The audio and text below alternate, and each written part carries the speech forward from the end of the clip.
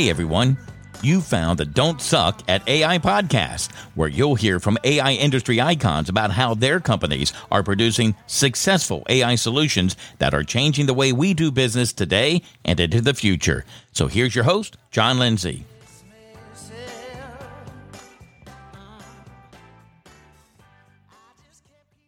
Welcome, everyone, and thanks for joining us on the Don't Suck at AI podcast. Today, we have a truly innovative show where we'll be talking about some new technology that can absolutely do away with a billing practice that many of us have come to despise, myself included, Bill too. Welcoming Scott Lee, the entrepreneur, lawyer, and founder of AltFee, with some radically cool technology that's way overdue in the legal domain. Scott is a lawyer by trade and entrepreneur at heart. So that's one of the reasons we love him. He has founded a number of businesses in addition to practicing corporate law for the last 6+ years. Prior to co-founding AltFee, Scott's legal practice was primarily focused around M&A, and he was the general corporate counsel at times in commercial space. During his time as a lawyer, he had a keen interest in the innovation of legal practices and operations of law firms. He was constantly thinking about how technology could make firms better. Bill, perfect fit here, right? We love that kind of thinking. That led to the founding of AltFee with his fellow co-founders. Scott and AltFee, a legal tech SaaS company, are absolutely on a mission to improve the legal experience for everyone. More specifically, AltFee's developed a knowledge management and collaboration tool to assist law firms by incorporating alternative fee arrangements, pricing structure into their legal practice. And Scott is an absolute zealot for this. Bill, we've been watching social media over the last couple of days. It's absolutely on fire with him out there promoting this new business model. So today we're going to dive into that journey a little bit. We're going to talk about the technology. We're going to talk about his goals for the business. It absolutely fits perfectly with some of the technical aspects of legal that we love to discuss. And he is absolutely out to leverage that technology to change and improve a system that could benefit us all. So Scott, what did I miss? Not much. That was pretty great intro. I don't know what else I can add to that. We might be able to wrap up pretty quickly here. Well played. Well, look, so before we get going into anything serious, I always like to throw out a don't suck fun fact. Yours was simple, man.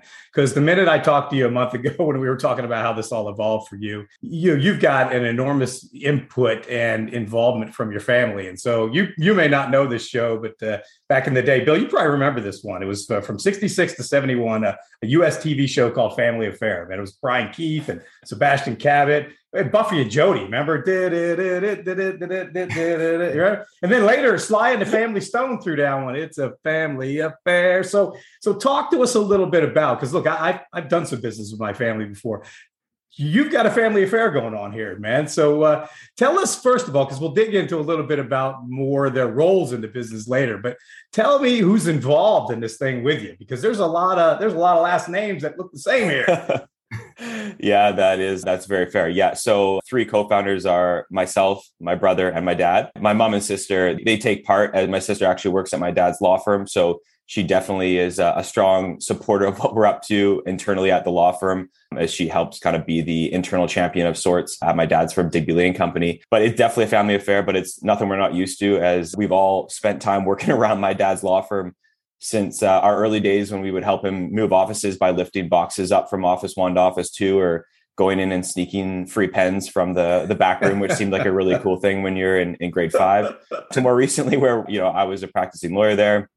My brother's been part of the firm for, 15 years in more operational management roles, and my sister as well. So it's the family side of it is very active and ongoing, but we're very comfortable working together, as we've been doing it for a long time. Well, that is very cool. And you don't know this yet, but Bill and I have actually bought the TV rights to this show. You know how popular these legal drama shows are. That's true. We just capitalized on it already. So we went out and bought the TV rights. We're going to put the show together afterwards. I hate to break it to you. We got to create some more drama in our family to make it exciting for you. Oh, it's dull. That's okay. We'll take creative liberty on that. So it's all good. Well, look, that is fabulous. And that's a neat story. It struck me immediately, where I thought, wow, that's really cool, because that's not something everyone does. And I've been in business with family before. It's got its unique challenges. So kudos to you guys for pulling it off. It's amazing for what you've been able to do up until now. I applaud for sure. So let's dig into a little technology here and talk about how this all got started. So let's take a trip back first to the early days. You saw some brokenness and disjointedness in the legal domain, specifically as it pertains to how legal services were built. And as you shared in a prior conversation with me, much of this came as a result of attempting to leverage some of these changes in your father's law practice. So tell us a little bit about how all this came to be, Scott. Yeah, I think that's right. I was probably not dissimilar to a lot of young lawyers when I was starting out, trying to just get your feet under you as you're getting going and understanding how this whole thing works. But pretty quickly, once you do, speaking for myself personally, then I kind of have this understanding once you start to communicate a bit more with clients, how you ended up in this sort of semi-conflict position off the get-go where I should be incentivized and rewarded for being efficient, but it was really quite the opposite from a financial perspective, as well as, targets and everything else that goes that direction for the law firm. And I was in a very fortunate situation that I was definitely not pushed in that direction at all from my law firm, but that is kind of the natural inherent position you get put into. And I know this is pretty common for a lot of young lawyers as they're sort of settling in and starting to do a little more on the communication front and starting to build those relationships with clients. You get put in these situations. That was something that definitely was kind of sitting there with me in the early days. But like you mentioned before, I practiced for sort of 6 years or so. And that feeling didn't necessarily change, but it's kind of the status quo in the industry. And I was fortunate in that my dad was very innovative in his approach. What ended up happening was as the pandemic was hitting, we were actually both down in California and we were getting pushed back to Canada pretty quickly around March of 2020. And my dad, as he says, on the airplane ride home, decided that he wanted to move to provide alternative fee arrangements for every project, for every client during these uncertain times we were entering into. And that was really the start of my personal focus around this area. I was coming back from some time away with my young daughter and wasn't sure if full-time practice was what I wanted to get back into. And it coincided nicely with what my dad was doing, where I came on and worked with him to essentially build out a manual system for his law firm around alternative fee arrangements. More than just saying we're going to do this, but really build a system for success. And so we focused on building out the different types of projects he was carrying on, understanding what went into those, as well as creating a wider system that focused on continuous learning, soaking in learnings, a lot of these similar higher level concepts that we wanted to make their way into the software as well in one way or another was kind of part of our plan. And that was the start of the journey for me within alternative fees. Back in, call it March of 2020, the alt fee side of things started to kick up sort of end of that summer. So my dad launched this August of 2020. By that time, we were starting to see a bunch of success, really interesting benefits for the firm, not just the obvious ones, but some less obvious ones internally that were happening. We started this journey not being able to find a good solution. Why aren't we the ones to go create a solution to help provide an option for law firms that are going through a similar sort of experience or just have an interest in alternative fee arrangements? That was kind of August, September 2020 was the start of the alt fee journey, where from then until now, we've kind of been through a lot of the classic startup steps, beginning with a lot of conversations, tapping into our large network within the industry, trying to get people to poke holes in where we were headed and understand if this thing had legs. Fast forward a year and a half, here we are, and we have a live piece of software that's on the market ready to go. Well, Scott, I really love your view of the incentive driving force that you mentioned. I've been involved in service businesses outside of legal, where the more trouble a client has, the more billable hours we can charge. There seemed to be in the customer's mind a conflict of interest underneath with what you've come up with. You've kind of dealt with that and put everybody on the same page. So a good point you're getting at is that mentality ends up putting you as a lawyer, as a service provider, as a legal professional in a reactive position instead of a proactive position. And that's not a very good spot to be in if you're trying to do the best job you can at the end of the day. Shifting this billing model and pricing model puts you more on the same team at the end of the day, which is really, really important part of this whole puzzle. Absolutely. And I think people are going to really gravitate towards this. I know I would as a purchaser of legal services. So Scott, since you're on the Don't Suck at AI podcast, let's dig into a little of the technology behind AltFee's offering, since it's clearly designed to allow lawyers to spend more time practicing the law, leveraging massive efficiency gains and providing them with a tool that gives them the ability to scope and price out their services. So talk to us a little bit about the technology behind the tool itself. For sure. When we started down this path, as our vision for the product became clear, we found our direction towards a piece of software that was simple in a lot of ways, intuitive, but still powerful. That's a lot of the messaging we get back when we demo this thing is we had a lot of experience with legal technology, and often it was very powerful, but not really being tapped into in its full potential. And a lot of that is just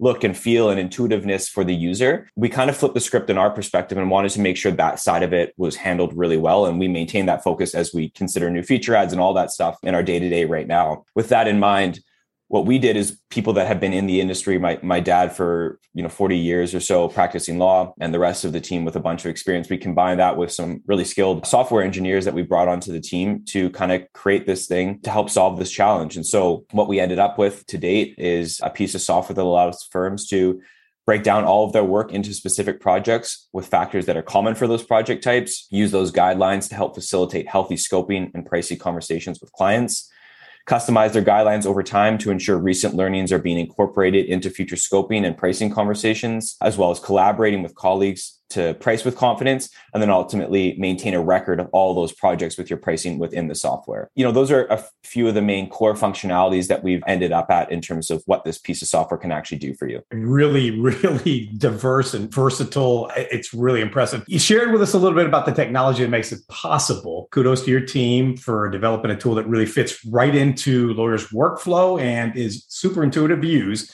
Talk to us a little bit about why you feel it's the time for a model like this to be adopted widely. What makes lawyers want to utilize this tool now?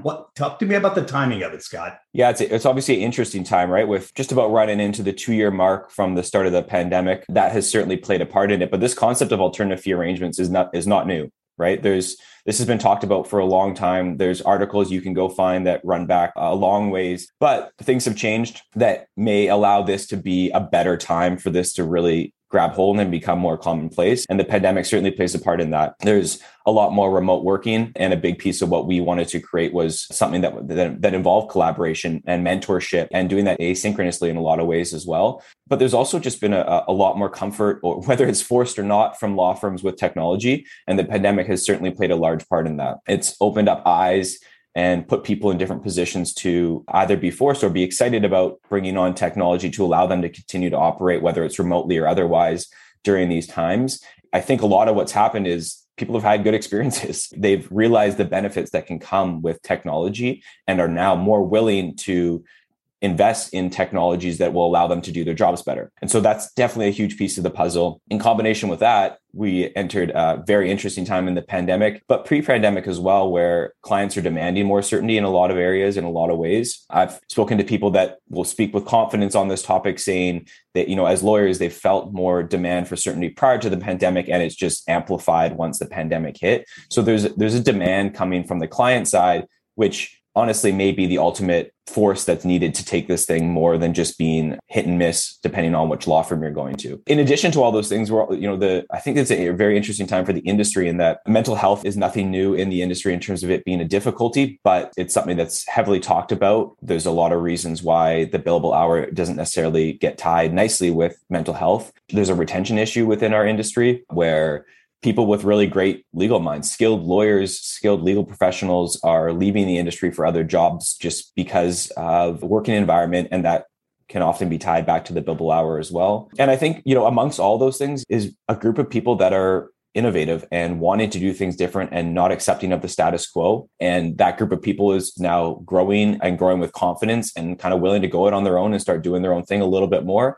And you see that with some retention issues in bigger law firms, and ultimately leading to more small, mid-sized firms where people are kind of going out and making kind of that thing their own and really owning it. So I think it's a long-winded answer, but I think it's a combination of a lot of those things that are happening within the industry, which may allow for something like this to be an opportune time. Yeah, timing is everything. And the technology available nowadays makes this practically realizable, this innovation that you've come up with. So I've heard you say that one of the byproducts, if you will, of leveraging a solution like AltFee is that when costs are controlled, it's possible to make some legal services that seemed out of the reach to the masses due to cost uncertainty now something that they may be more likely to afford. So talk to us about how a model like this could actually help increase access to legal advice that many need but can't afford. And I don't want to say that this is the answer to access to justice, and I am definitely not an expert on the topic of access to justice, but when you look at the stats, they are fairly staggering. I think one of the more recent ones,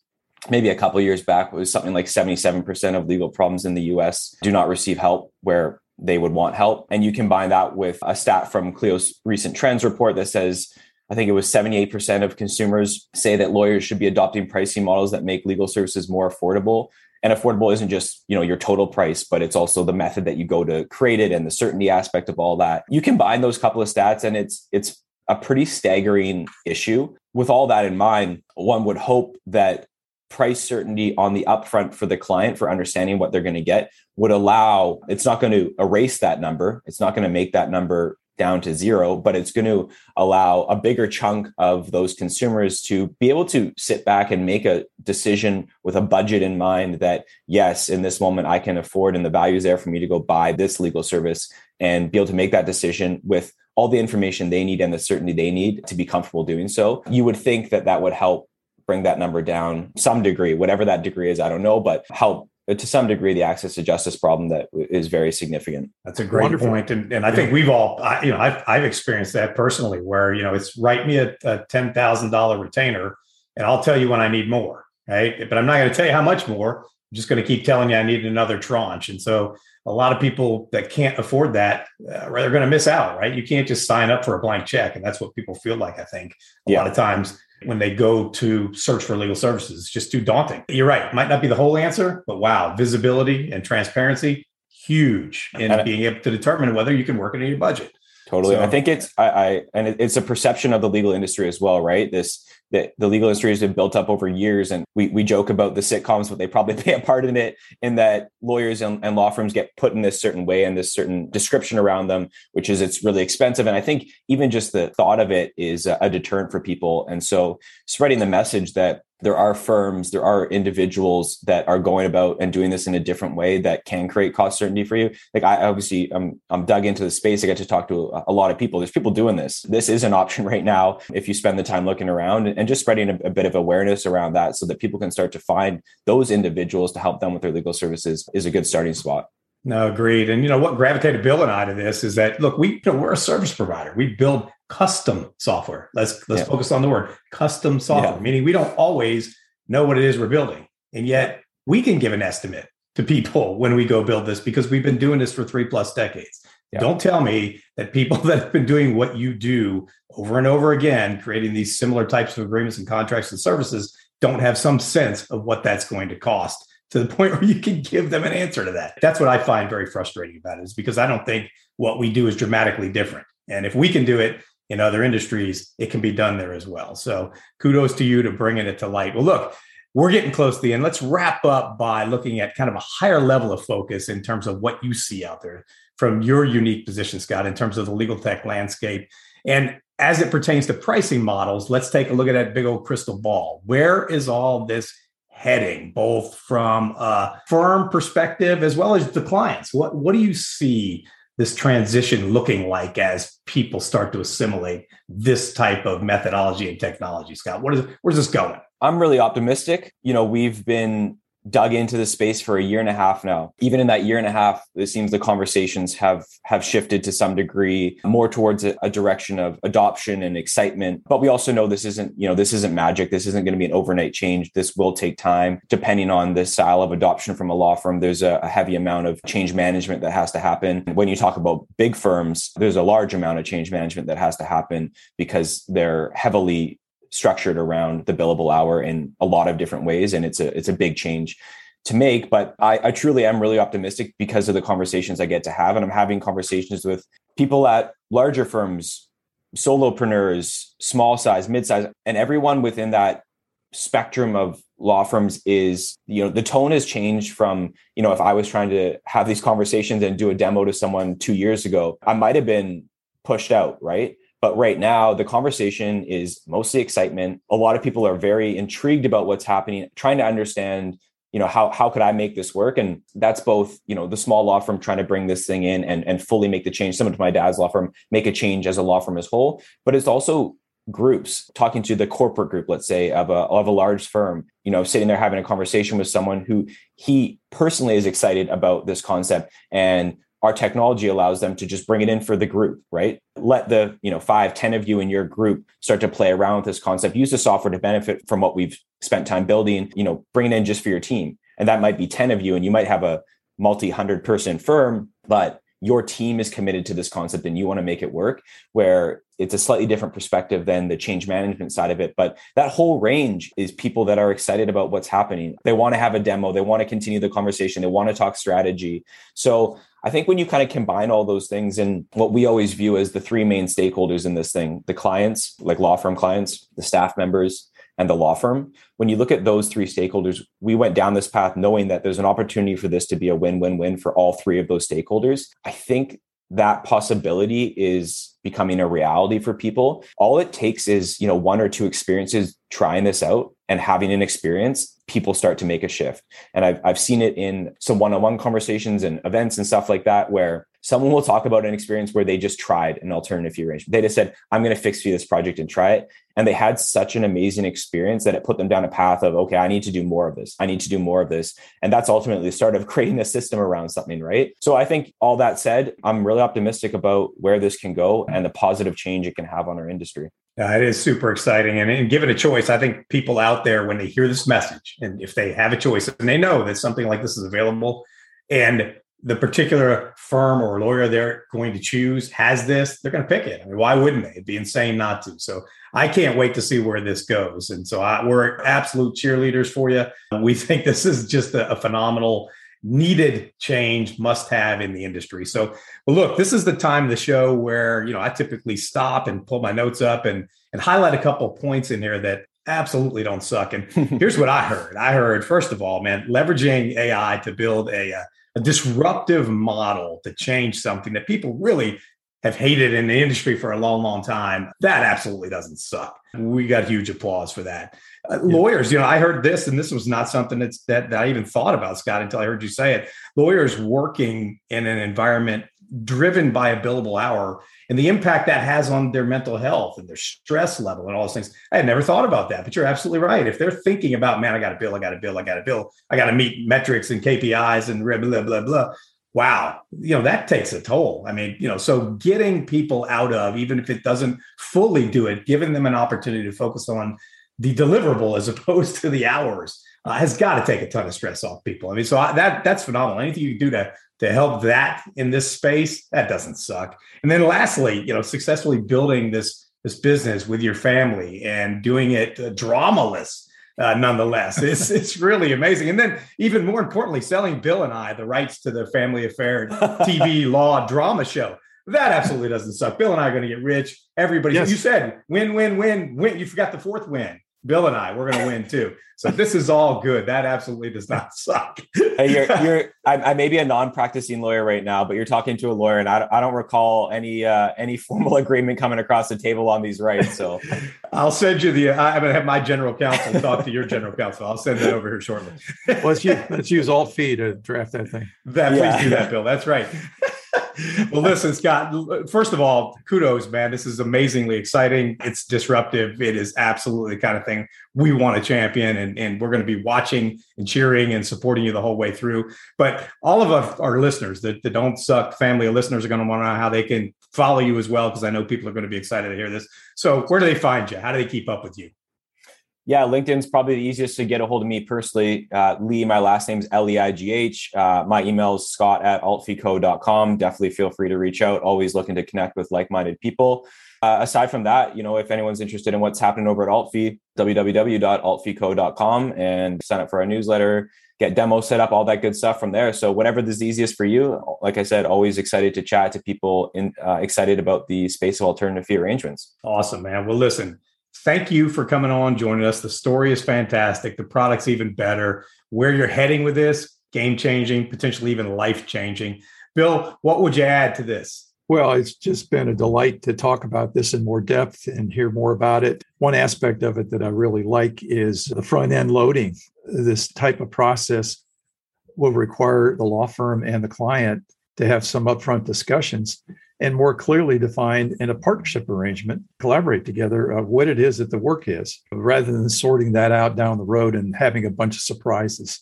So that is certainly more healthy and will create more healthy client law firm relationships. So I applaud that. And it's just been great to talk about it. I can't wait to see this thing really take off. Absolutely. Well, Scott, I think about the only thing that I didn't hear today that I thought I might hear a little bit more of was the Canadian accent. Man, where is it? Where's the Canadian Really? accent? Yeah, I'm not here. I'm not hearing it. I'm West Coast Canada, so it's a little bit subdued maybe than some of my East Coasters. Yeah, I expected to hear words like a boot, that hockey sound. I should have emphasized more. That's poor form by me. That's the only thing I think we missed today, man. Well, listen, I apologize for my poor Canadian performance for all the Canadians out there. It's all good, my friend. Well, listen, we appreciate you coming on, and from Canada and good old Texas in the U.S. here, we are going to sign out with "That's a Wrap, Baby."